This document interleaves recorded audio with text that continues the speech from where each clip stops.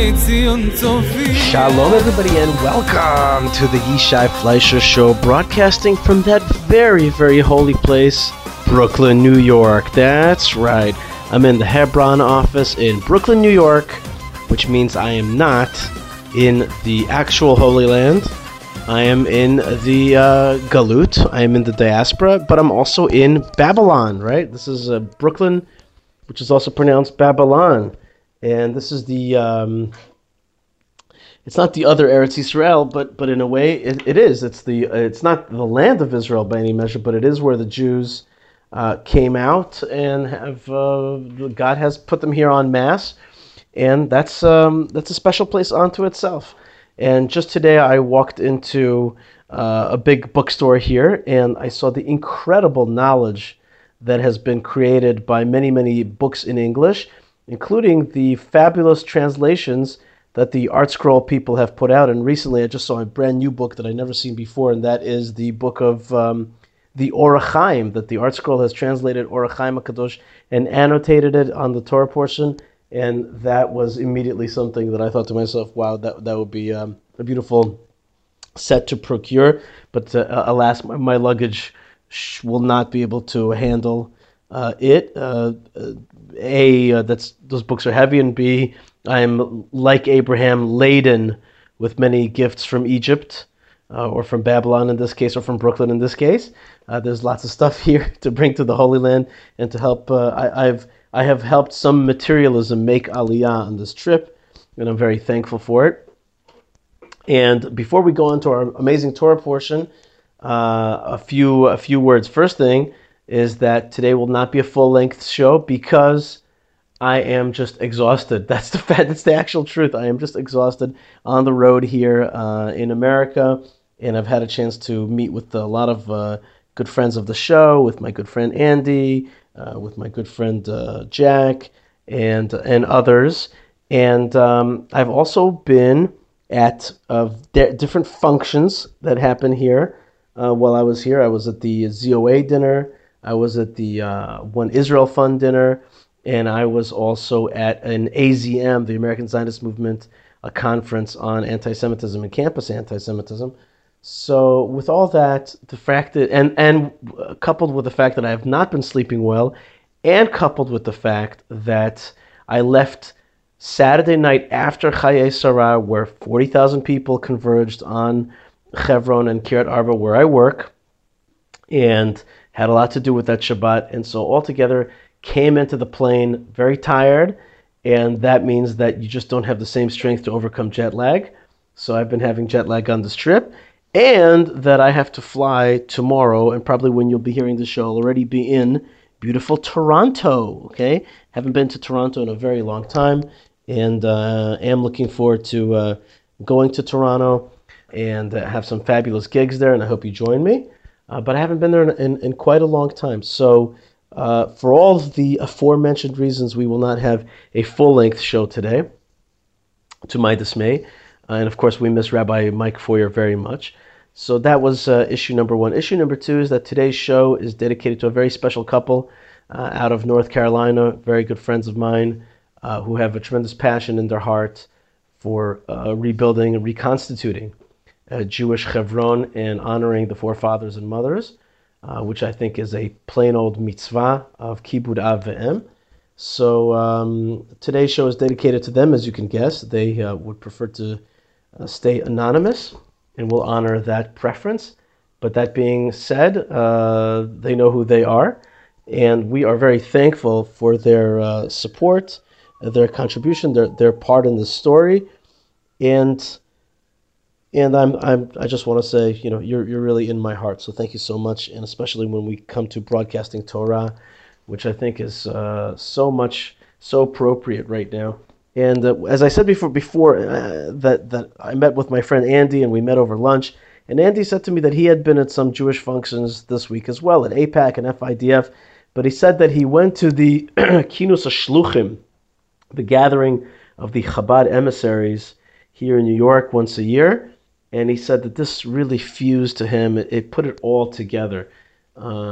Spirituality that made sense out of politics, nationalism, Zionism, all that, but it really is about God's word and God's great vision.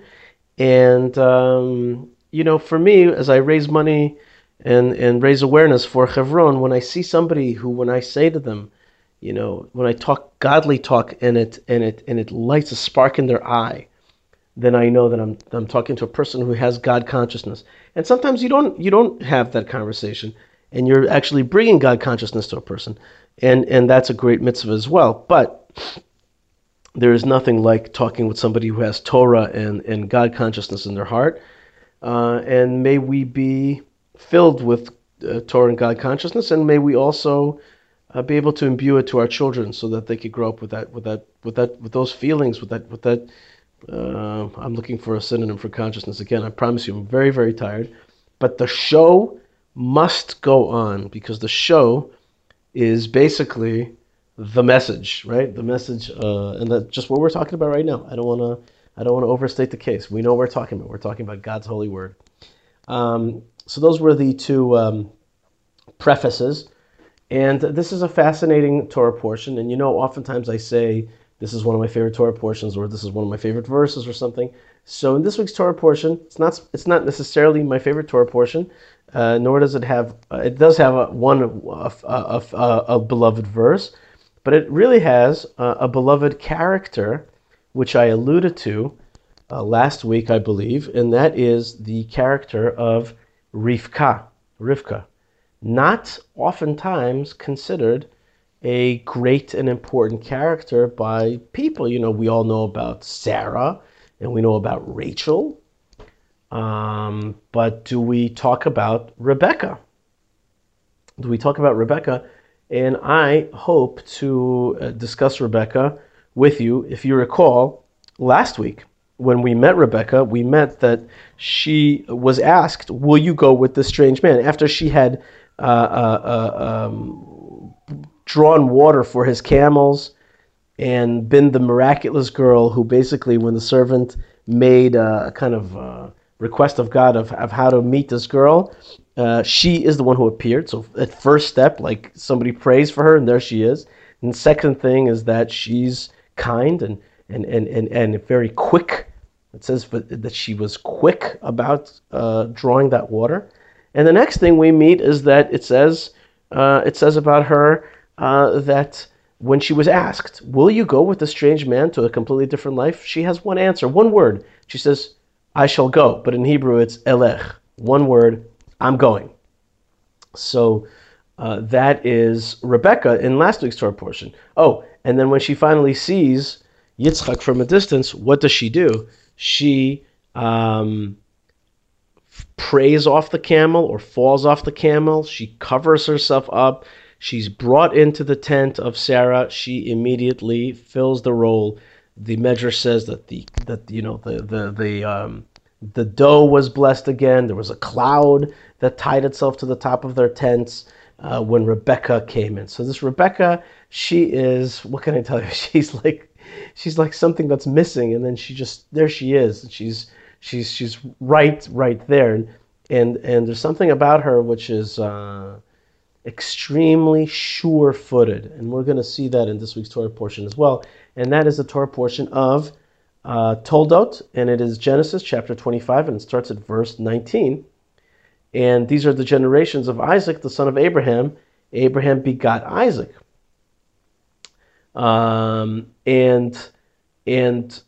Basically, him and his beloved wife Rebecca, she does have one thing she's not quick about, and that is that she was barren.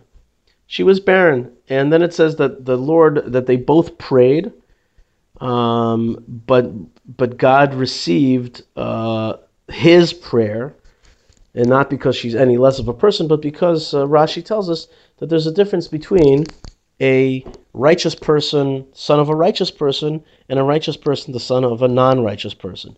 And I have seen that when you see people who are part of dynasties or part of great families, and they themselves are going in that pathway, you could just see that they have something which is beyond just knowledge or self-attained things. They have merits of their forefathers, but they also have a certain knowledge that has trickled down to them through the ages, and they continue in an amazing path. But the kids inside of Rebecca, Rivka, are struggling within her. And then it says like this. Here's exact example of Rebecca and who she is. It says, and the children struggled within her, and she said, if this is so, why am I like this? Like, why is this? Why is this for me? And then she's just like, she has a question, and immediately the next the next part of the verse says, and she went to inquire of the Lord. Meaning to say, and the word lidrosh, I think we talked about it with Rabbi Mike one time, it's partially it's to inquire, and partially it's to demand, and partially it's to study, but the point is that she was not just going to sit back. Something was challenging her, and she went immediately to confront the issue head on. And Rashi tells us that basically these two children within her womb would react differently when they would walk past the house of Torah study. One would try to reach out and struggle towards it, and when they would walk towards idol worship, the other one would struggle towards it. So the epic battle between these two forces, and this is we are now becoming privy to. We've had these epic battles of forces outside of the Jewish story, like there's Sodom and Gomorrah, Sodom and Amorah, and we've had also the Adam and Eve, and they sinned. We had Noah and the destruction of the world. But now that huge cosmos, that huge struggle for good energy versus dark energy, for proper behavior, that's all going to be encapsulated somehow within the womb of Rebecca. And there's going to be opposite poles, these two brothers that are going to be born to her. And these two poles are going to have a titanic struggle in this Torah portion and two more. The next one and afterwards. But really the next one's kind of... we'll see the next two Torah portions. There's a giant struggle between Yaakov and Esav. And the answer from God when she goes to demand it is, 2 nations are in your womb, and 2 kingdoms will separate from your innards, and 1 kingdom will become mightier than the other kingdom, and the elder will serve the younger. It's like some kind of like riddle-laden answer, but within that riddle is also a lot of clues, right? The riddle itself is filled with clues about what the future is going to look like. God doesn't reveal to us the whole future, but there's in these words truths, which is there's going to be 1 kingdom that is going to be greater, and the big will serve the younger, and there's going to be this tension. They're going to separate. They're going to separate from you, and they are really, indeed, they're not one and the same. They're really going to struggle with each other as they're struggling in the womb. They're going to struggle forever, basically. And when it says they will not be, they will become one will become mightier than the other kingdom, Rashi says to us, they will not be equal in greatness. When one rises, the other will fall. And so Scripture states, I shall become full from the destroyed city. Tyre became full only from the destruction of Jerusalem. And Tyre here, it could also be understood as Rome, which is basically that there's the tension between Rome and Jerusalem. And when one is up, the other one is down. And there's a famous Talmud like that, which is like if somebody tells you that both Rome and Jerusalem are standing at the same time, that's an impossibility. Okay, in their full glory. In their full glory. And remember, friends, that the Colosseum was indeed built from the money stolen, looted from the destroyed Second Temple. Okay, there's a tension between the Colosseum and the Second Temple that was destroyed by the Romans, and then with that money they built the Colosseum. I always thought that it's an incredible gift that we actually know for a fact that the Colosseum, which is the antithesis to the temple, and here my little commentary on professional sports comes into play, but we're not going to go there today. And any case, there's this incredible global tension that's going to arise, and understand that Rome and Jerusalem are at odds with one another. Anyway, and her days to give birth were completed. Behold, there were twins in her womb. Okay, there were twins in her womb, and the first one emerged ruddy. He was completely like a coat of hair. They named him Esau. Okay, so he was really very hairy. And says Rashi, they called him this because he was completely made and fully developed with hair, like one many years old. Meaning to say, he emerged fully kind of created. And this is what Rabbi Mike always talks about, which is Esav is already like a done deal. And he comes into this world not to fix it and not to fix himself, but really to enjoy it and to get pleasure from it, to entrap it oftentimes. But Jacob is always in development. He's in development. His character is going to develop. His name is going to develop.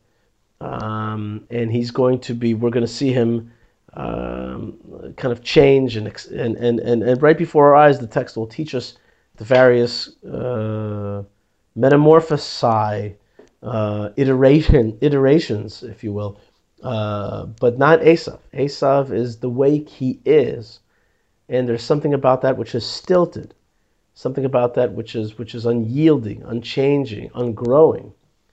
And at the same time, there's some incredible power to that, right? Like this guy knows what he wants to do. He knows who he is. He's put together, right? Because he's already created.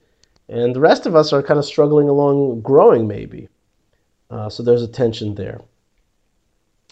Afterwards, his brother, the Torah tells us, emerged, and his hand was grasping Esav's heel, and he named him Jacob. And some people say that he named him as God named him. And there's the imagery of somebody holding on to somebody's heel, and Rashi's going to say that Jacob was created from the first drop, while Esau was created from the second drop of seed. And therefore, Jacob understood himself to be first, but whatever, in a womb or in a tight kind of confined zone, so the second is going to come out first, and the first is going to come out second, and he felt himself to have the right to have the birthright. But he emerged grasping and coveting that birthright, and always being at the heel. And there's this, we'll see later that somebody's nipping at the heel of the other, but we'll see that Yaakov really nips at the heel 3 times altogether, if you count this one. Let's go on. When the youths grew up, Esau was a man who understood hunting, a man of the field. Now, this word "field" is a good word, sadeh. We've learned that Isaac prays in the field. We learned that at the end of last week's Torah portion. But Jacob is an innocent man, or a whole man. Or a perfect man, dwelling in tents. And you kind of get a sense that maybe he's a kind of mama's boy, or not the man of the field that is Esav. He is more of a studious type. He is not, one of the things about Esav, it says that he knows how to hunt. Now, hunting is a game, in large measure, of deception, and a game of violence, and a game of subtlety, of sneaking up to your intended prey, and entrapping, and in the end, killing. The word tzayid, which is hunt, is understood that in a negative sense by Rashi, that he knows how to deceive his father with his mouth, and then also knows how to kind of hunt, women and entrap them, all kinds of stuff like that. Makes he is a sneaky character and snaky. See, there's something snaky about him in that field. So he's not as, it's not the good field, it's the snaky that's within the field. But Jacob is whole, and he sits in tents. He sits in tents. This is a bit mysterious. What does that mean that he sits in tents? Rashi says in the tent of Shem and Ever, meaning to say he learned Torah. He learned Torah from the original Torah teachers. And then it says a most consternating verse. It says that, and Isaac loved Esau. He loved Esav because game was in his mouth. But Rebekah loved Jacob. Rebekah loves. The translation here is not right. It's in the present tense. But Rebekah loves Jacob because that love is an eternal love. And Rebekah, who will a little bit disappear down the line, we basically learn that she's got an eternal love for Jacob. And that makes her and her love eternal to the Jewish people. All right, so what was the first story that we learned? We really learned that Jacob was holding on to the heel of Esav, and we learned that their personalities became very different. But now is our first interaction between the two. Now Jacob cooked a pottage. I don't know what the word pottage really means, but I know he made lentils. And Esav came from the field and he was very tired, or maybe faint. And Jacob says to Esav says to Yaakov, pour into me some of this red soup, because I am faint, I'm tired. Right, the word, it's not really tired. Ayef in this case means like the word faint is more proper translation. I'm passing out. And then the Torah says this is why he was called red, because he wanted the red soup. And that's basically his name. His name is, if he had a bar, it would be called Reds, because he liked this red soup. But it's interesting to me, it's like Jacob is sly because he knows that this redness is attractive to Esav. So Jacob immediately basically wants to extract a price, and he says, sell me your birthright as this day. Right? Sell it to me. And Rashi says, like this day, just like this day is clear, so sell it to me with a clear sale. And sell me this ephemeral thing called a birthright. Like, I want to be called number one. Well, maybe I could say to him, maybe I would say back to Jacob, you can't sell a birthright. I cannot change the fact that I was born first. But that is not what Esav says. He says, listen, he says, here I am about to die. Why do I need the birthright for? I don't need the birthright. I don't need this thing because I am hungry now. And that's the thing that we're going to see about Esav, and we'll see it in 3 books from now. We're going to see it in the book of in the desert, in the book of Numbers, that Bilam is like this at all. He is like this as well. He wants things now. What do I need this birthright? Because I'm already created. That's something down the line. I don't need something down the line. I need something in my created state right now. And that's an interesting distinction between people who need something now and people who can invest and see the future and see the light in the future. So Jacob says to me, you have to swear to me as this day that you're going to sell me your birthright, and he does. And Jacob gave Esav bread and the soup of lentils, and he ate and drank and arose and left. And Esav despised the birthright, or rejected the birthright. And there's a negative word here, vayivez, from the word bizayon, which is a shameful a term that Esau rejected. He threw it away. He acted with it dishonorably, disgracefully. He threw it off himself.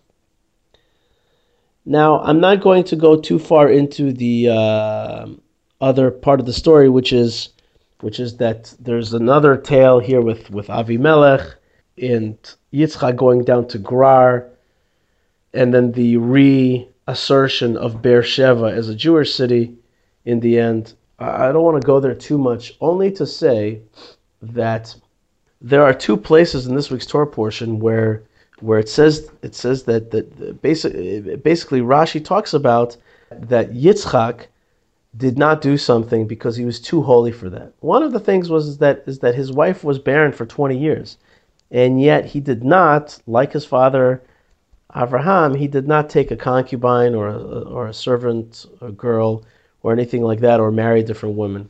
And Rashi says he was just too holy for that because he was sanctified on the Temple Mount as a perfect offering. A perfect offering. So there was no way for him to. He had his wife, and this was going to be his pathway, and he was not going to sully himself in any way. He was going to stay purer than average, like Kohanim today do not marry divorcees, and I'm not in any way suggesting that there's like an impurity about it. But what I am suggesting is that there's a higher level status, and that higher level status is the Kohanim keep to this very day. You know that Kohanim do not marry divorced women. There's a higher level of I can't overly get into this now, and I can't explain it perfectly because of the aforementioned tiredness. But indeed, you understand what I'm saying, which is that there's a kind of more wholesome and pure path that certain people are called upon to do, and most of us are not. And Yitzchak is called upon to not marry another woman and to just stay true to this one wife and to figure it out with her, which indeed he does. And the other thing is that when there's a famine in the land, there's an opportunity to leave the land of Israel, go down to Egypt. God says to him, do not go down to the land of Egypt. Do not go down to the land of Egypt. The Lord appeared to him and said, do not go down to Egypt. Dwell in the land that I will tell you. Sojourn in this land, and I will be with you, and I will bless you. For to you and your seed will I give all these lands, and I will establish the oath that I swore to Abraham your father. And I will multiply your seed like the stars of the heaven, and I will give your seed all these lands, and all the nations of the earth will bless themselves by your seed. Because Abraham hearkened to my voice and kept my charge, my commandments, my statutes, and my instructions.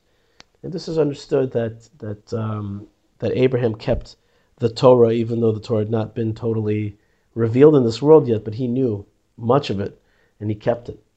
But you, Isaac, I don't want you to leave the land of Israel. And Rashi says, you're too pure. You're a perfect offering. You're a whole offering, and I just don't want you to sully yourself by going down to Brooklyn. By going to Egypt. I'm in Brooklyn. And most of us, and I do know people who have never left the land of Israel, and I think that those people have a true holiness about them.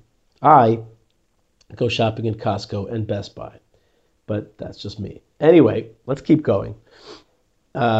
Indeed, it says that Isaac, it has a great verse. This is that verse that I was alluding to. Vayigdal ha'ish v'yelech haloch v'gadel ad ki gadal me'od. And the man became great, and he grew constantly greater until he had grown very, very great. Just one very great, not two very greats. And I'm skipping the story about Avimelech just because it's its own kind of subplot, but I do not want to touch that today. But suffice it to say that when the Avimelech story was finished, and Avimelech is a Philistine, once again the city of Beersheba is anointed, shall we say, or anointed is not the right word, established as the city called Beersheba, or the place called Beersheba, which is a Jewish place. And it's sometimes because of in Abraham's case, it was because of 7 sheep that he put by himself, and that was Sheva, so it's Beersheba. But here it was the issue of Shvuah. And he went from there to Beersheba. Shvuah means oath.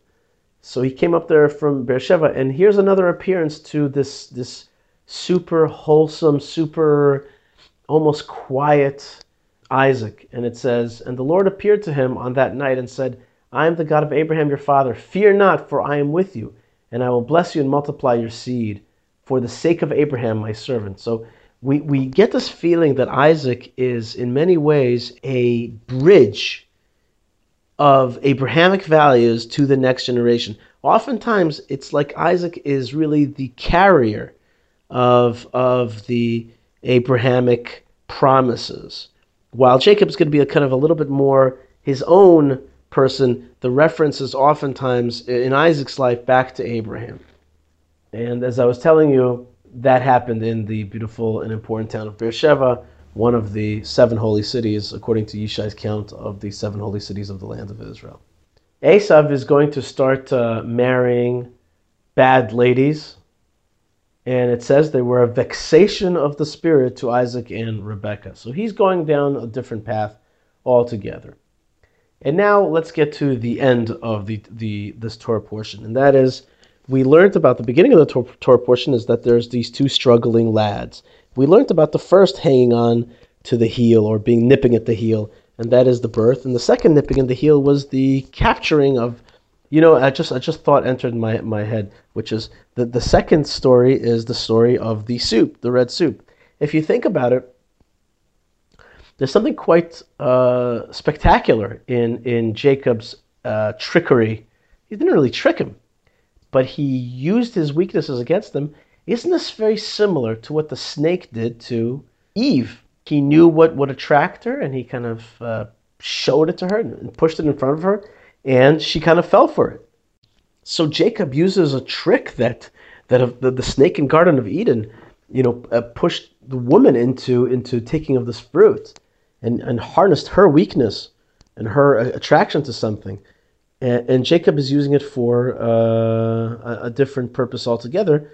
Let's go to story number 3, which is that Isaac was old and his eyes were dim to see.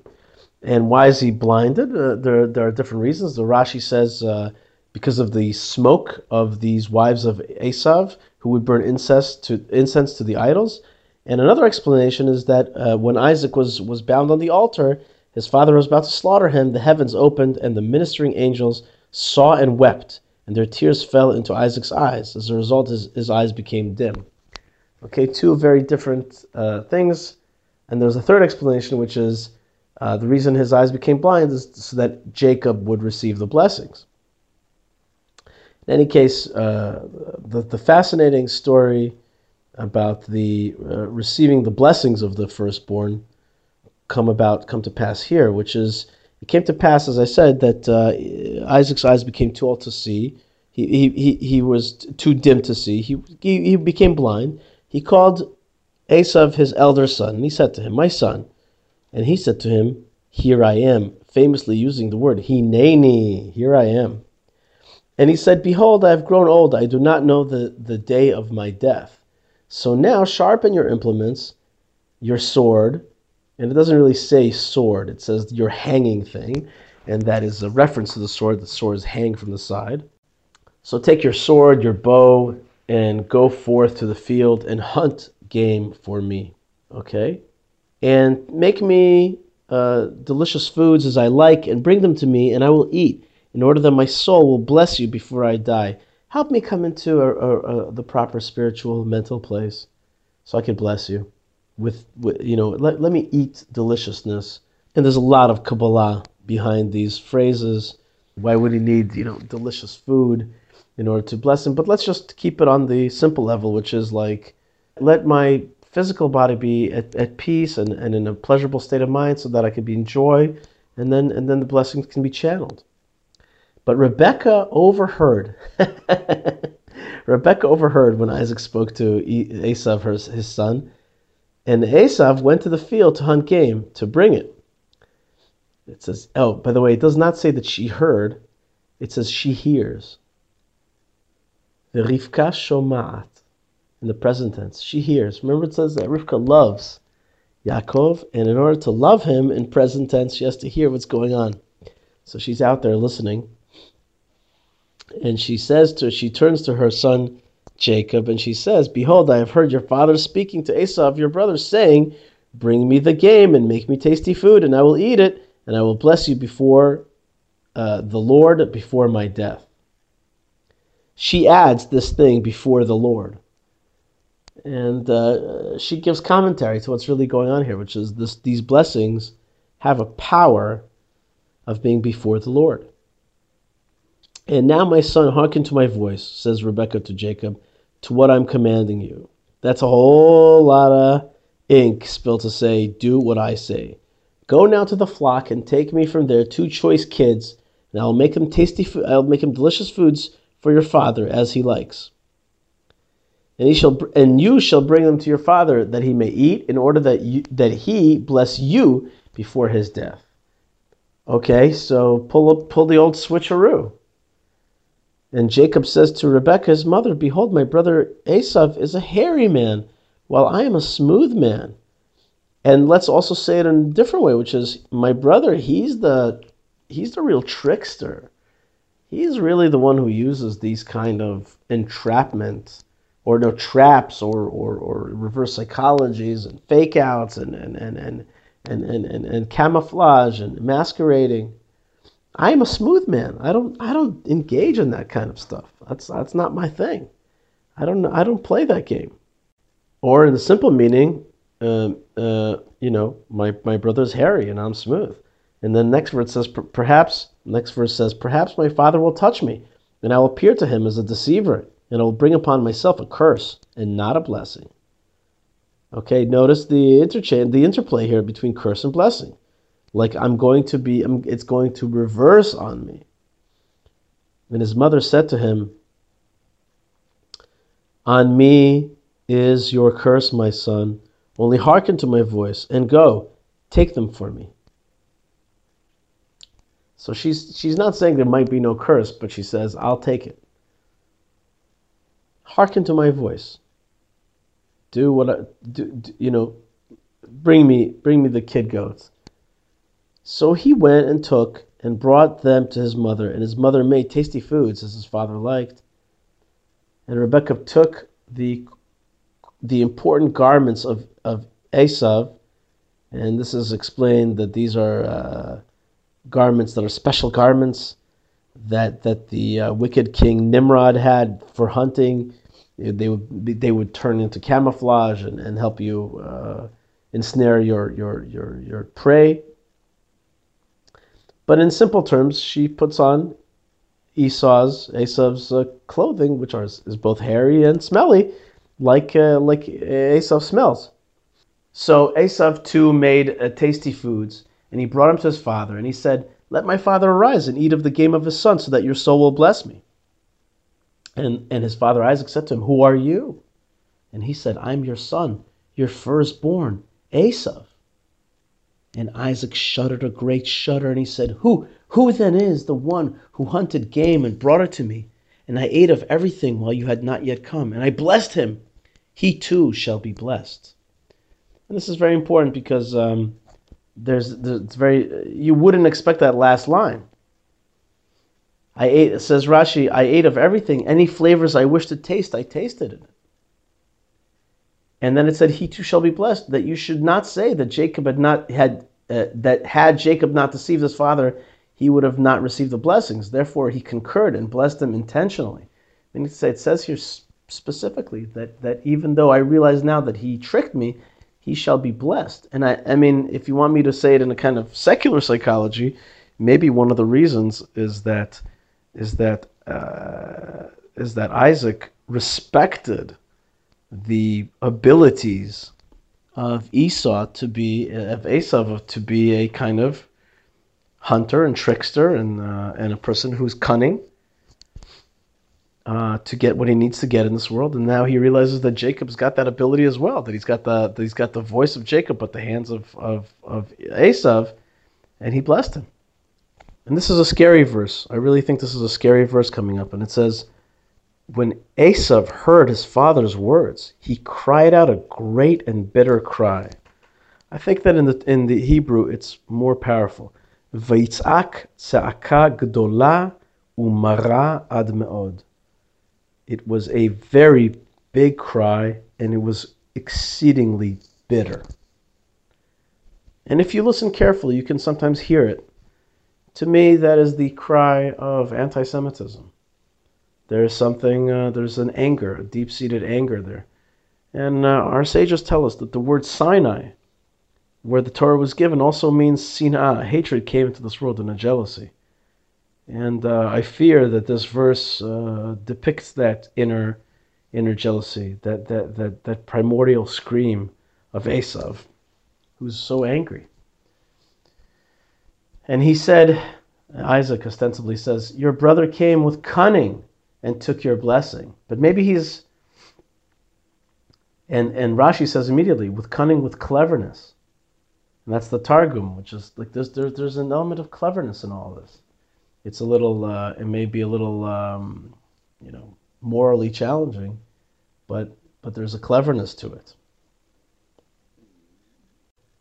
And he said, Esav says, it is for this reason that he was named Jacob, for he has deceived me twice. He took my birthright, and behold, now he has taken my blessing.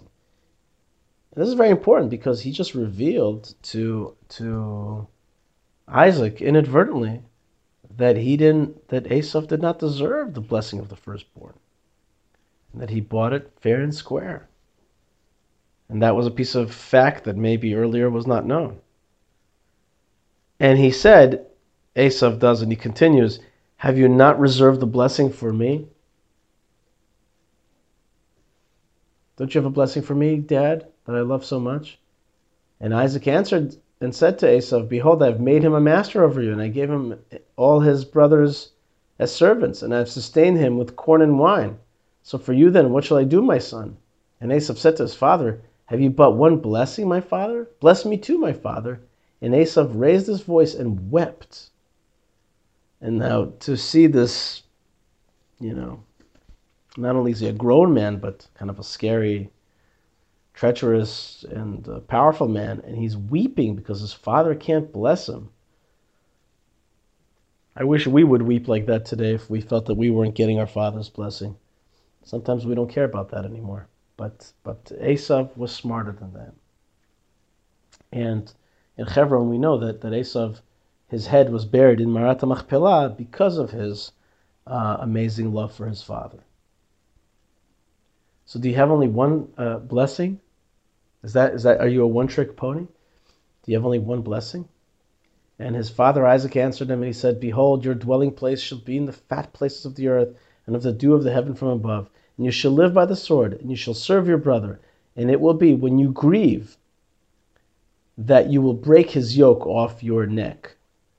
But what this has come to be understood is that, and Rashi says it here, when the Israelites will transgress the Torah, you will have cause to grieve about the blessings that he took, and therefore you will break his yoke, and you will kind of get the blessings. It's when the Jewish people don't, in simple terms, when Jewish people don't behave properly, don't behave as Jews, as the way they're supposed to, well, then they don't deserve the blessing that they got there, that Jacob received. It's only if Jacob indeed behaves like the firstborn, and therefore, this whole trickery was an honest trickery, and it was for the right purpose, and it was within rights. But if Am Yisrael is not doing what it's intended to do, then there's no difference between us and Esav, and therefore we just stole somebody else's blessing, and therefore Esav takes the reins. And that's powerful stuff. And Esav, verse 41, and Esav hated Jacob because of the blessing that his father had blessed him. And Esav said to himself, let the days of mourning for my father draw near, and I will kill my brother Jacob. And so we just, with all of the love that Esav has for Isaac, he can't wait till he's dead so that he can do whatever he wants, and in this case, kill his brother Jacob. And Rebekah was told of the words of Esav, her elder son. And this is a proof, and Rashi says it, that she was a prophetess. She heard what he said. The Torah just said to you, he said something in his heart, but she heard it. That's kind of scary also, right? Like, the Torah says specifically, he said it in his heart. He said it to himself. And the next verse it says, and she was told the words of Esav, her eldest son. You need to say he's still her son. And she sent and called Jacob, her younger son, and she said to him, behold, your brother Esav resents you regrets his relationship to you and wishes to kill you. And now, my son, hearken to my voice, arise and flee to my brother Laban to Haran. Like, how does she know? But she knows. You got to get up and you got to get out of here, and I know exactly where you got to go. And you shall dwell with him for a few days until your brother's wrath has subsided, until your brother's rage subsides from you, and he forgets what you did to him. And I will send you and bring you from there. I will send for you and bring you from there. Why should I be bereft of both of you on one day? And she prophesied there that really they would be buried on the same day, which indeed they were. And Rebekah said to Isaac, I am disgusted with my life because of the daughters of the Hittites. If Jacob takes a wife from the daughters of the Hittites like these, from the daughters of the land, what use is life to me? Again, super intense and super clarity. My life is dependent on Jacob marrying correctly. What kind of phrase is that? And the Torah records this like, why do I need life? And again, this is Rebekah to me. She's so amazing. At every turn, every phrase is spot on intensity, precision, and direction. May we have that direction like Rebekah does. Right? She says, Lama li chaim, what do I need life for? And Isaac is going to call his son and Yaakov, and he's going to send him he says, arise, go to Padan Aram, to the house of Bethuel, your mother's father, and take yourself from there a wife from the daughters of Laban, your mother's brother. And he gives him another blessing, and he says, and may the Almighty God bless you, and make you fruitful and multiply you, and you shall become an assembly of peoples. This is a very famous verse. Let's read it together in Hebrew. Ve'el Shaddai, this is the God of fertility. Almost always, this name is associated with fertility. Here's a classic verse. May the Almighty God bless you and make you fruitful and multiply you. Ve'el Shaddai yevarech otcha, v'yafrecha, v'yarbecha, or v'yarbeka, v'hita lekahal amim. You should become an assembly of peoples. V'yiten lecha et birkat Avraham, lecha v'lezarecha itach, l'rishtecha et eretz megurecha, asher natan Elohim le'Avraham. And may he give you the blessing of Abraham to you and to your seed with you, that you may inherit the land of your sojourns, which God gave to Abraham.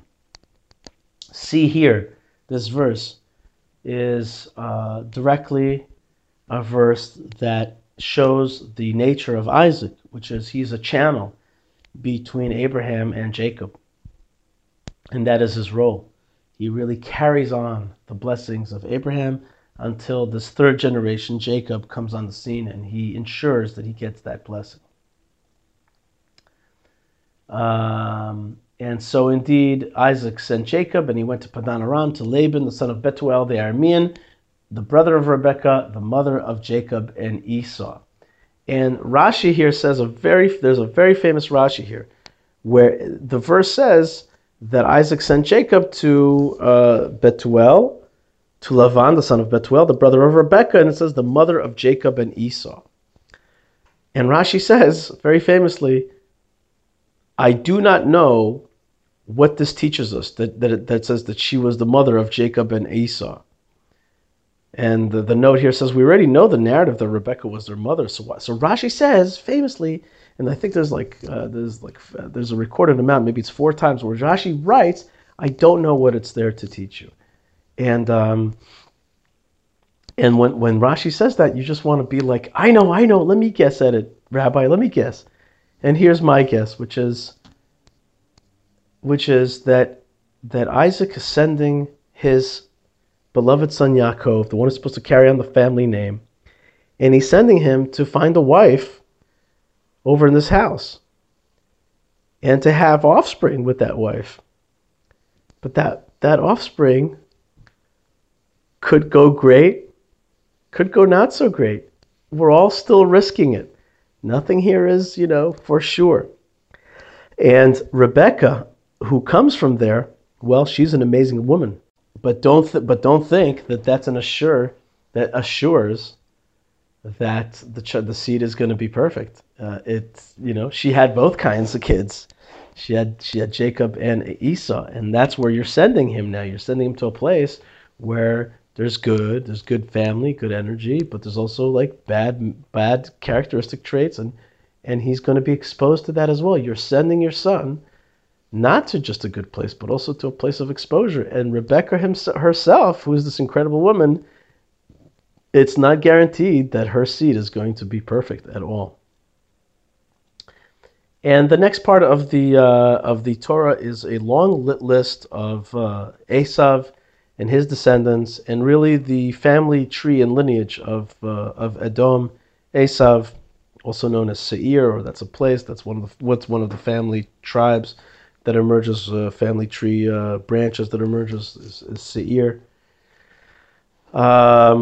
But the story of Jacob and Esau is far from over, and we're going to also see what happens next week as Jacob is on the way towards Haran. He hasn't really made it there yet, and we'll see what adventures he finds upon the road. Folks, you are listening to the Yishai Fleisher Show. As I said before, I'm on the road. I'm in beautiful Brooklyn right now. I want to dedicate the show to my good friends from North Carolina, who really were part of the Chayei Sarah experience, the Life of Sarah Torah portion, where 40,000 people came to the great city of Hebron to celebrate with us the first purchase of the Jewish people in the land of Israel, and also to celebrate the forefathers and mothers, and also to celebrate the brave Jewish community that has been around for 3,500 years. And we're reading this incredible Torah together. I also want to thank the good folks at the Land of Israel Network. I want to thank Tabitha. I want to thank Ben Bresky. I also want to thank Moshe Herman for helping me on the Yishai Fleisher end of the broadcasting networks that we're working on. And I want to thank you very much for being with me. I've had some great adventures, but they're going to continue now with Canada. I'm also catching a little bit of a cold, so I'm going to pray to Hashem that I get healed from it, and I want to pray for you that you get healed from anything that is ailing you. You should have refuah shlema and atzlacha gdola. And I have more to tell you about the difference between ZOA and One Israel Fund. And yesterday I got to see the great Eve Harrow and the great Mark Provisor and Caroline Glick and other people at the One Israel Fund dinner. And at the ZOA dinner, I got to see Alan Dershowitz, and Prime Minister Netanyahu spoke on video, and the Mark Levine, the show host.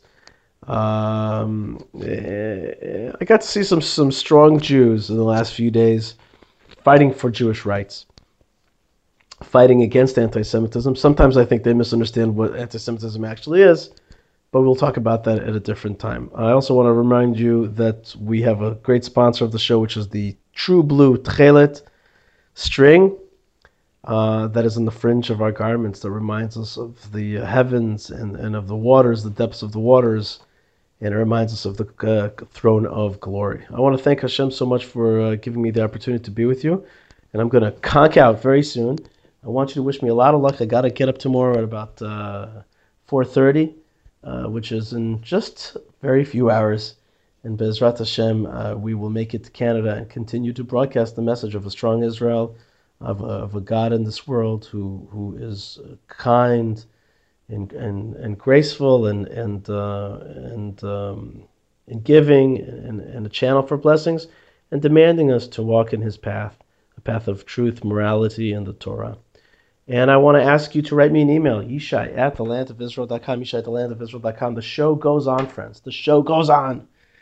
That's right. Even if I have a little bit of a cold, and even though there's somebody sleeping in the next room, and even though I'm on the road, the Torah goes on, and you know what? It sustains us and gives us so much koach. So you know what else gives me koach? When you write me an email. So write me an email, yishai@thelandofisrael.com, and write hashtag refuah shlema Yishai. Get over your cold, Yishai. Hashtag we heard it to the end. Hashtag I pray for your cold. Hashtag have a great time in Canada. And have a great time. Even having a great time in Canada is like, it's another end of this world. And wherever you are in this world, I want to send you lots of blessings, and lots of blessings that wherever you are and wherever you walk, just like Rabbi Nachman, we walk towards the land of Israel. God bless you folks wherever you are. And remember, we're living in a time of great revelation, of Shivat Zion, of you shall arise, Hashem. You have mercy on Zion. because the time has arrived. Kiba Moed, the time that you promised us that you would ingather us and help us rebuild the devastated cities, and Jerusalem shall rise again. God bless you folks. Stay tuned, stay strong, stay connected. Lots and lots and lots of love from Brooklyn on the way to Canada, all going towards the land of Israel. God bless you, and shalom.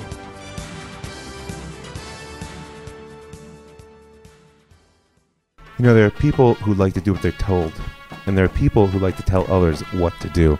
And then there are people out there who are just wondering what exactly needs to be done. Which one are you? I'm Rav Mike Feuer, and this is The Jewish Story. Listen to The Jewish Story with Rav Mike Feuer on thelandofisrael.com.